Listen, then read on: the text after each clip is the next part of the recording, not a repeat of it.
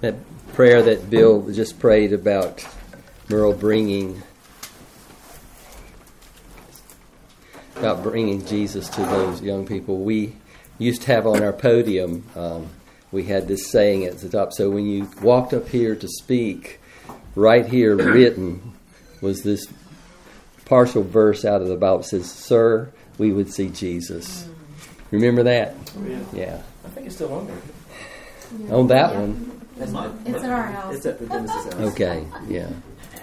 So,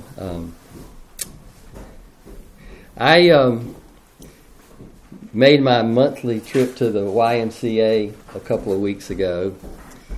And normally, every now and then when I leave the Y, they've got this basket there that they have scriptures written on different colored pieces of paper, and they're cut up and they're thrown in this basket. And you can pick one up and read it and take it with you.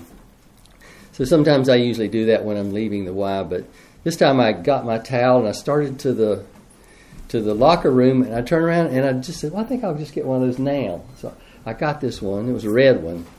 I read it on the way to the thing, and it just kind of stopped me in my tracks. I've read it before. We've all read it before. But it just reminded me of how amazing this story of God really is. I'm going to read it to you. It's Titus 1 through 4, if you want to look it up. Paul, a servant of God and messenger of Jesus Christ in the faith God gives to His chosen, in the knowledge of the truth that comes from a God-fearing life, and in the hope of the everlasting life which God, who cannot lie, promised before the beginning of time. At the right moment, He made His word known in the declaration which has been entrusted to me by His command to Titus. My true son in the common faith, be grace, mercy, and peace from God the Father and the Lord Jesus Christ, our Savior. There's this phrase in there that kind of sent me off on a thinking track. In the hope of the everlasting life which God, who cannot lie, promised before the beginning of time. I'm like, whoa! Before the beginning of time, before man was made, God promised the hope of eternal life. I thought about, okay, so who did you promise it to? It's an amazing scripture that in the essence of God, He had this grand purpose and plan to bring Himself glory. And so that's been fuel for me for a couple of days. But we're not going to talk about that. We're going to go to Hebrews.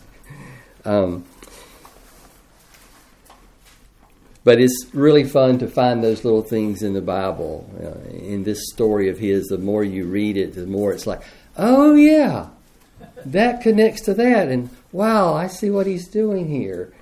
And you just cannot plumb the depths of it. Men that spend their life studying this book here and still have yet to master it. And so it's a lifelong journey, isn't it? It really is. So we're going to be looking at what's called the fifth gospel today. The first four gospels, Matthew, Mark, Luke, and John, are about Jesus' ministry and His activities here in the earth. Many commentaries say that Hebrews is really like the fifth gospel because it talks about His preparation as high priest and His ministry in heaven. R.C. Sproul, this is a quote from R.C. Sproul. No biblical document outside of the four Gospels focuses as totally and forcefully on the person and redemptive achievement of Jesus than this book, Hebrews. If there is any book that brings together the whole counsel of God in one place, it is Hebrews. It is so rich in relating the redemptive activity of God from the Old Testament and integrating it with the revelation of God in the New Testament. It also gives us one of the most magnificent descriptions of Christ anywhere in the Bible. Now, I so appreciate the songs Bill picked this morning because basically we sung a profession of His great name. And today we're going to read in Hebrews to affirm what we professed, and then in the end it becomes our confession. So bear with me. We started this one of the Crossway weekends. A lot of you weren't here. I sort of gave an overview of this particular book. So I'm going to go back and reread the first 4 verses of Hebrews chapter 1. I remember Bill and I were talking, I don't know, maybe 3 or 4 weeks ago, and he was telling me about this young girl in Crosswave. I don't think you mentioned her name, but anyway, she's really excited about the Lord, and Bill had given her this assignment to do, and she came back to Bill and says, well, I've done all that. What do you want me to do next? He said, I want you to read the book of Hebrews, and I want you to go through and mark all the times it said something about better, all the things it says about how Jesus Christ is better. And I kind of had to smile to myself because I had just done that like 2 weeks earlier. And so that's what we talked about the Sunday that you guys had Crosswave. Because it's an amazing book in just laying out all the ways that Jesus is better than angels, better than Moses, better than the covenant, because there's better promises and there's a better sacrifice. It's a great study just to go through and look at that one particular word. And so I think that young lady is going to come back and be excited again. So, yeah. So let's begin. We're going to read the first 4 verses of Hebrews chapter 1.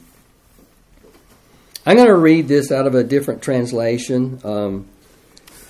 It's one that I like. It's kind of a paraphrase, and I think it's okay to use since Greg's used it in the past. So it's the J.B. Phillips translation.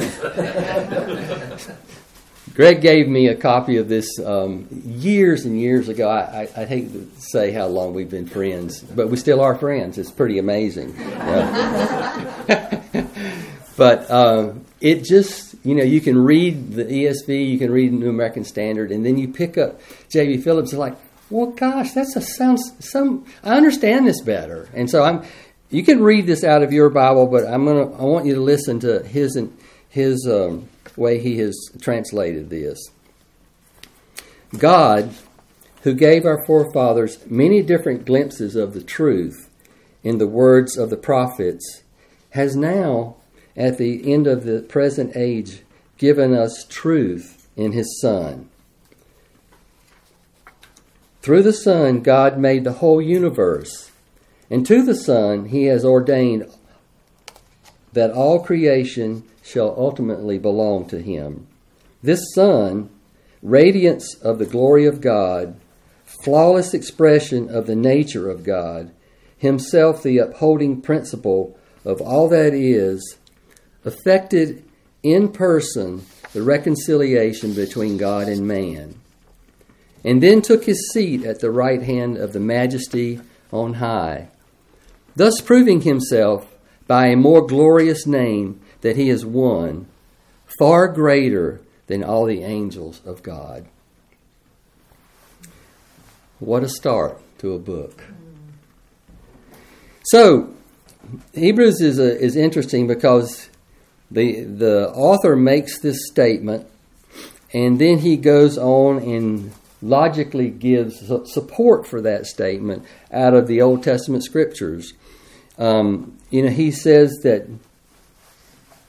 the more glorious name or the more excellent name that He's given is Son. Now, I don't know about you, but most of the time when a man comes up and introduces his son to me, it is with a sense of pride in his voice.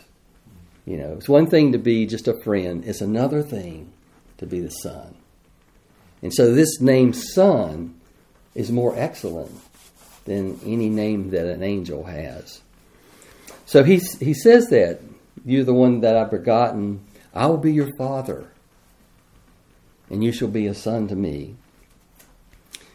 Your throne will be forever. The earth and the heavens are going to pass away. They're going to change, but you don't change. You stay the same. I mean, he says these are all things that are quoted out of the Old Testament that he brings forth for his listeners to support this fact that his name is higher and his name is better than the angels. And as you will see as you read through the book of Hebrews, his name is better than anybody else's name. He brings up other people's names. He brings up Moses' name. He brings up Melchizedek's name. It's better than Melchizedek. And we'll see maybe one of these weeks in the future why that is. He commanded the Son, hey, you sit over here and I'll make your enemies a footstool. But the angels, they had to go do battle. But he says, you sit. I'll make them a footstool for you.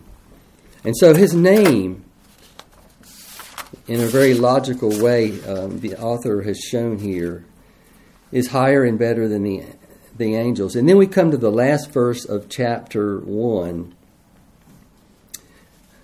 It's kind of a question, but it's really a rhetorical statement in my opinion. And it kind of is a transition sentence between two lines of thought. So one of them has to do with angels. One of them with Jesus. One of them has to do with man. And so what we see here is a beginning of a warning, the first of 5 warnings in the 13 chapters of Hebrews. And then we have a little bit of a short story about the story of man, and then the beginning of a lengthy explanation about Jesus needing to become a high priest. And so we're going to kind of move through each one of those things. First, let's talk about the warning. So starting in verse 14 of chapter 1, we're going to read down through the fourth verse. Are they not all ministering spirits, talking about angels, are they not all ministering spirits sent out to render service for the sake of those who will inherit salvation? For this reason, we must pay much closer attention to what we have heard, so that we do not drift away from it. For if the word spoken through angels proved unalterable, and every transgression and disobedience received a just penalty, how shall we escape if we neglect so great a salvation? After it was at first spoken through the Lord, it was confirmed to us by those who heard, God also testifying with them, both by signs and wonders and by various miracles and by gifts of the Holy Spirit, according to his own will.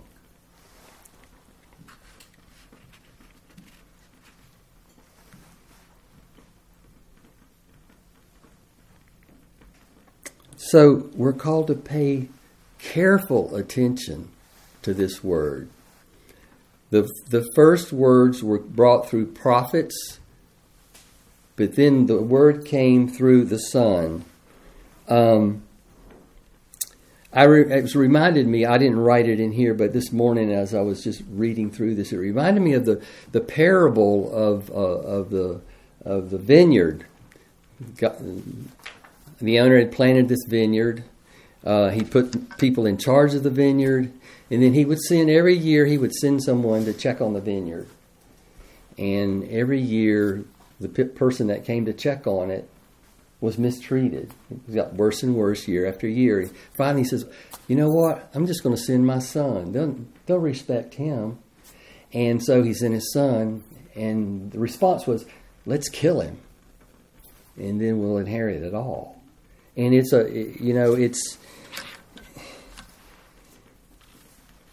those people, the end of the parable basically says that the owner would come and destroy those people. It's about unfaithful shepherds and leaders, the Pharisees and the Sadducees of the time, but they wouldn't even listen to the Son. And so this particular warning here is, look, In the past, there have been others that have brought this message in the Old Testament. But in these last days, the Son is the one who's brought the message.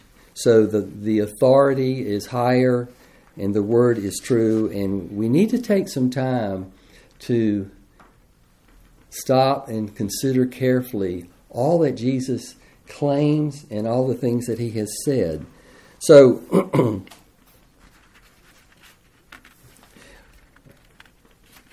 after that, we move into this thing that I've kind of called, it's kind of like the story of man, these next 3 verses, 5 through 8. But I want to go back and I want to read verse 14 and skip over the warning. And I'm going to read this again. I'm going to read this in the Phillips translation. Surely the angels are no more than spirits in the service of God, commissioned to serve the heirs of God's salvation. Guys, that's us.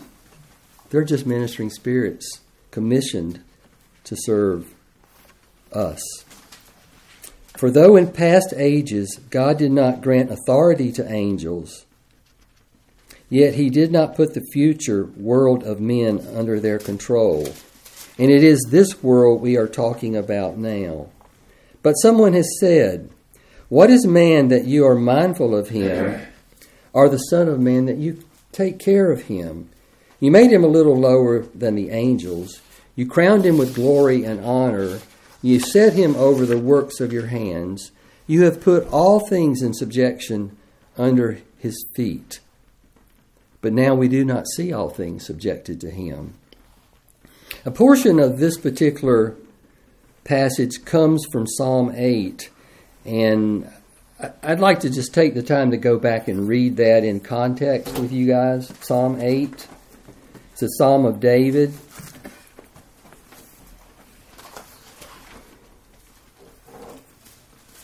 And it starts out pretty much like what we sang this morning. We sang about this great name of the Lord. O Lord, our Lord, how majestic is your name in all the earth, who have displayed your splendor above the heavens. From the mouth of infants and nursing babes you have established strength because of your adversaries, to make the enemy and the revengeful cease. When I consider your heavens and the work of your fingers, the moon and the stars which you have ordained, what is man that you take thought of him, and the Son of Man that you care for him? Yet you have made him a little lower than the angels, and you crown him with glory and majesty. You make him to rule over the works of your hands. You have put all things under his feet, all sheep and oxen, also the beasts of the field, and the birds of the heavens, and the fish of the sea, whatever passes through the paths of the sea. O Lord, our Lord, how majestic is your name in all the earth. You know, this is really interesting here because why in the world would he care about man? G.K. Chesterton wrote this, which really says who man is now. Whatever else is or is not true, this one thing is certain. Man is not what he meant to be. Instead of having mastery, he is mastered. Instead of ruling, he is enslaved. Instead of being characterized by strength, he is characterized by great weakness. Instead of being characterized by glory, he's characterized by shame. You know, in the beginning, God said to Adam to be fruitful and to multiply. He said, subdue and rule the earth. That was God's purpose for man, was that he would do that. But he disobeyed. He was deceived by the devil. And he lost that privilege. And now the devil is the prince of the air. And he rules through death, through sin and death. And that's what we're enslaved to right now. It's amazing. I'm not going to read it, but if you want to see before he was a fallen angel who he was, Lucifer, just write this down. Ezekiel 28:11 through 19 describes who he was and who he became. But you read that, he pretty much had it all there in his position in heaven, but he lost it all. He became prideful. He wanted to be like God. He just became self-aware and absorbed with himself. And so God punished him and sent him to earth.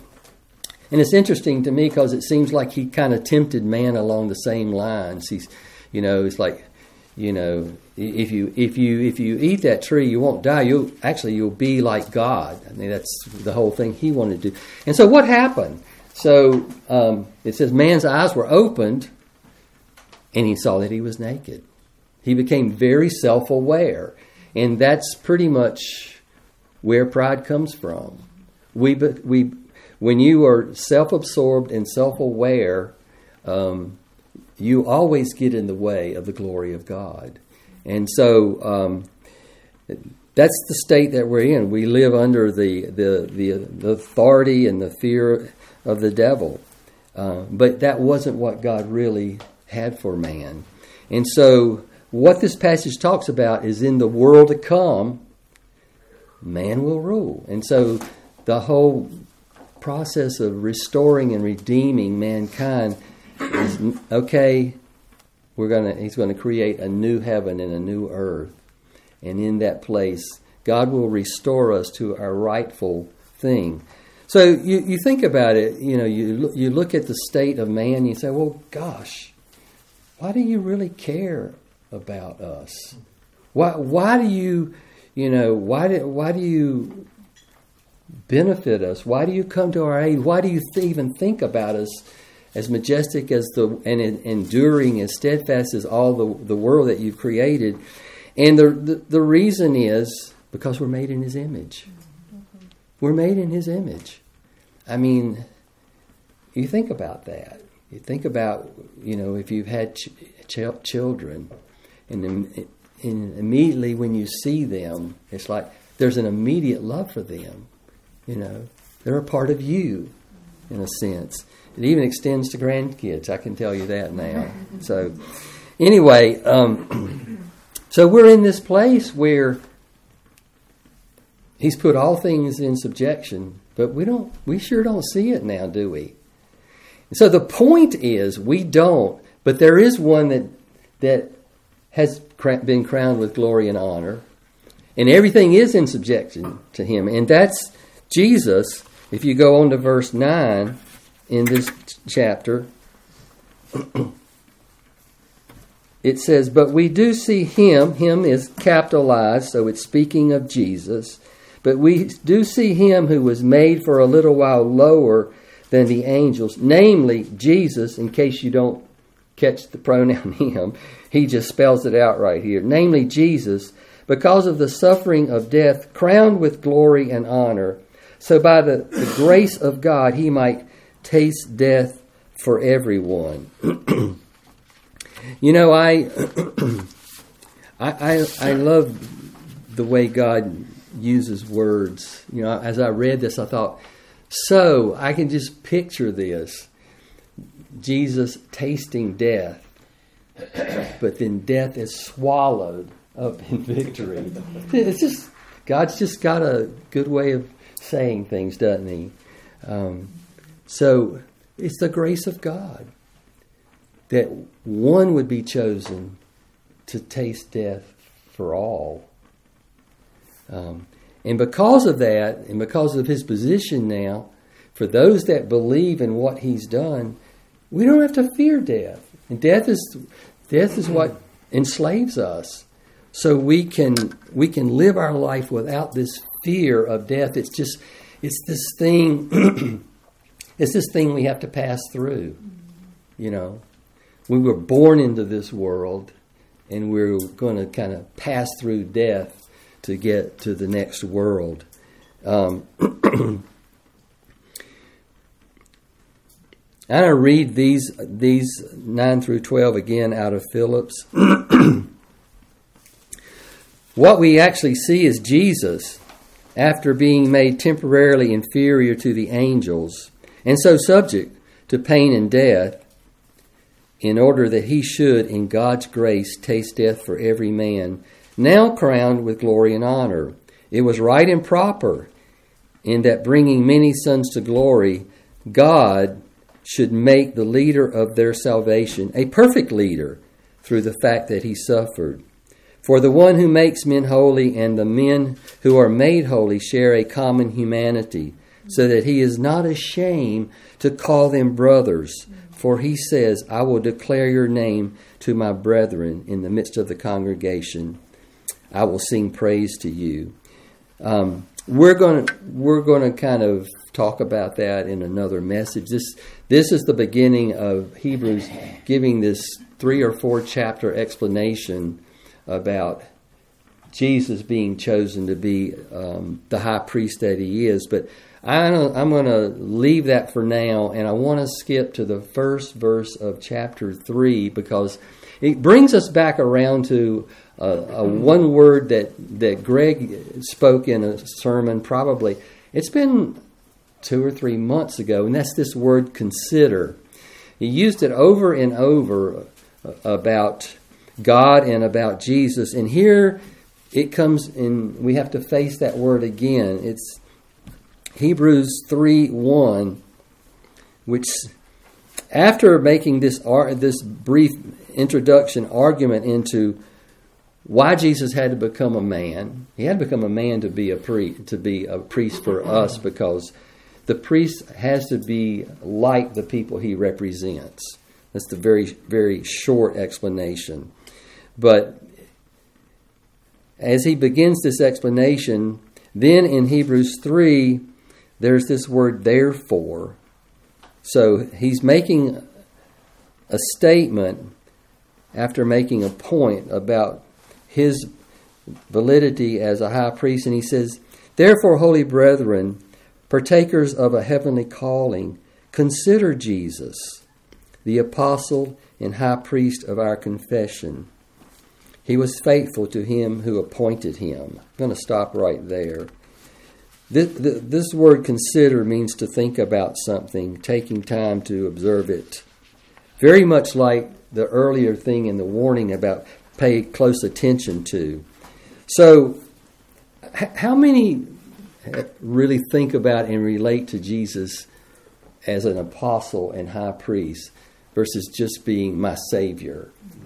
You know, and so today I want us to consider Jesus as apostle, Jesus as high priest. These two particular things. An apostle is what? Does anybody know what's the function of an apostle? What's an apostle do? What's the word mean? It's very simply someone who's sent forth. Someone who's sent, but it's also someone who's sent with credentials. And so there's someone higher that sends somebody with some authority to represent them. And that's what Jesus is. I mean, he did miracles. Maybe other people did miracles. But it's like what Carla said earlier. Nobody's been raised from the dead. I mean, there have been people that have come back to life that might have been dead for 3 minutes or 30 minutes. Nobody that's been dead for 3 days that's been raised from the dead. So, he has credentials. We have to listen to what he has to say. And so, he was the one that was sent. Jesus, my son, you're the chosen one to go become a man and to walk in holiness without sin, just the way I'd planned for man to do. And then become a sacrifice.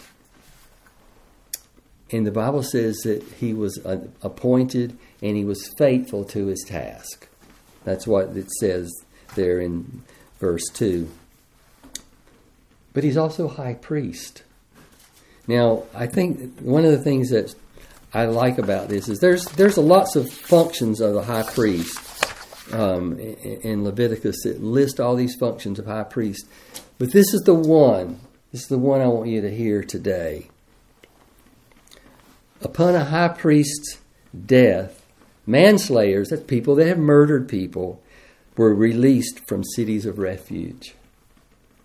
So when the high priest died, those people that had murdered somebody or had killed somebody, there were cities in Israel that they could run to and they'd be safe there. They had to stay there, though. But when the high priest died, they could be released and be free. Was that in Leviticus or whatever? Is that spelled out in there, or is that just tradition? Let me see if there's if I have It's there. It's there. Numbers 35, 25, 28, and 32. We'll kind of lay out that particular thing. So you see how that's just a shadow of what the high priest in a whole new order of Melchizedek has done for us. We're released from the fear of death. And what else does a high priest do? He represents us before the Father, ever making intercession. You know, one day we're going to be a bride, but right now he represents us in our fallen place, making intercession on our behalf. And so this morning I just really wanted you to kind of be exposed to this. Think about your Savior, first as an apostle who came and completed his mission, was faithful to that mission. And secondly, he functions now as high priest. One day we'll see him as king, but now when you think of him in what he is about in heaven, in his work, in his behalf for you and me, it should give us great hope and comfort, because the Bible says, you know, he came, he was tempted in every way we were tempted, yet without sin. And all these things so that he could be compassionate and merciful and understanding to us as we walk in this earth today. And so this is really just a beginning of a magnificent book about the amazing name of Jesus Christ and the place that he has in heaven. And so I just really want to encourage you all to continue to praise his name, just what we've done. I mean, it was so nice to start out that it's a great name, and it's a name that he has achieved because of all that he's walked through and the place that he is. And so I just encourage us all to begin to understand the function of a priest. I mean, he's of a whole different priesthood, and we'll get into this one of these later things. But this order of priesthood called Melchizedek, he's the chief of priests. He's the high priest in this order with a better covenant and better promises. So I'll leave it at that. Lord, we do thank you that you just can continue to reveal to us your amazing story, your amazing plan, and promises even before the beginning of time.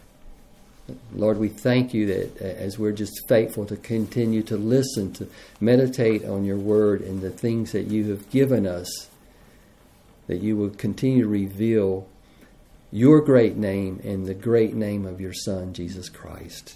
In Jesus' name, amen.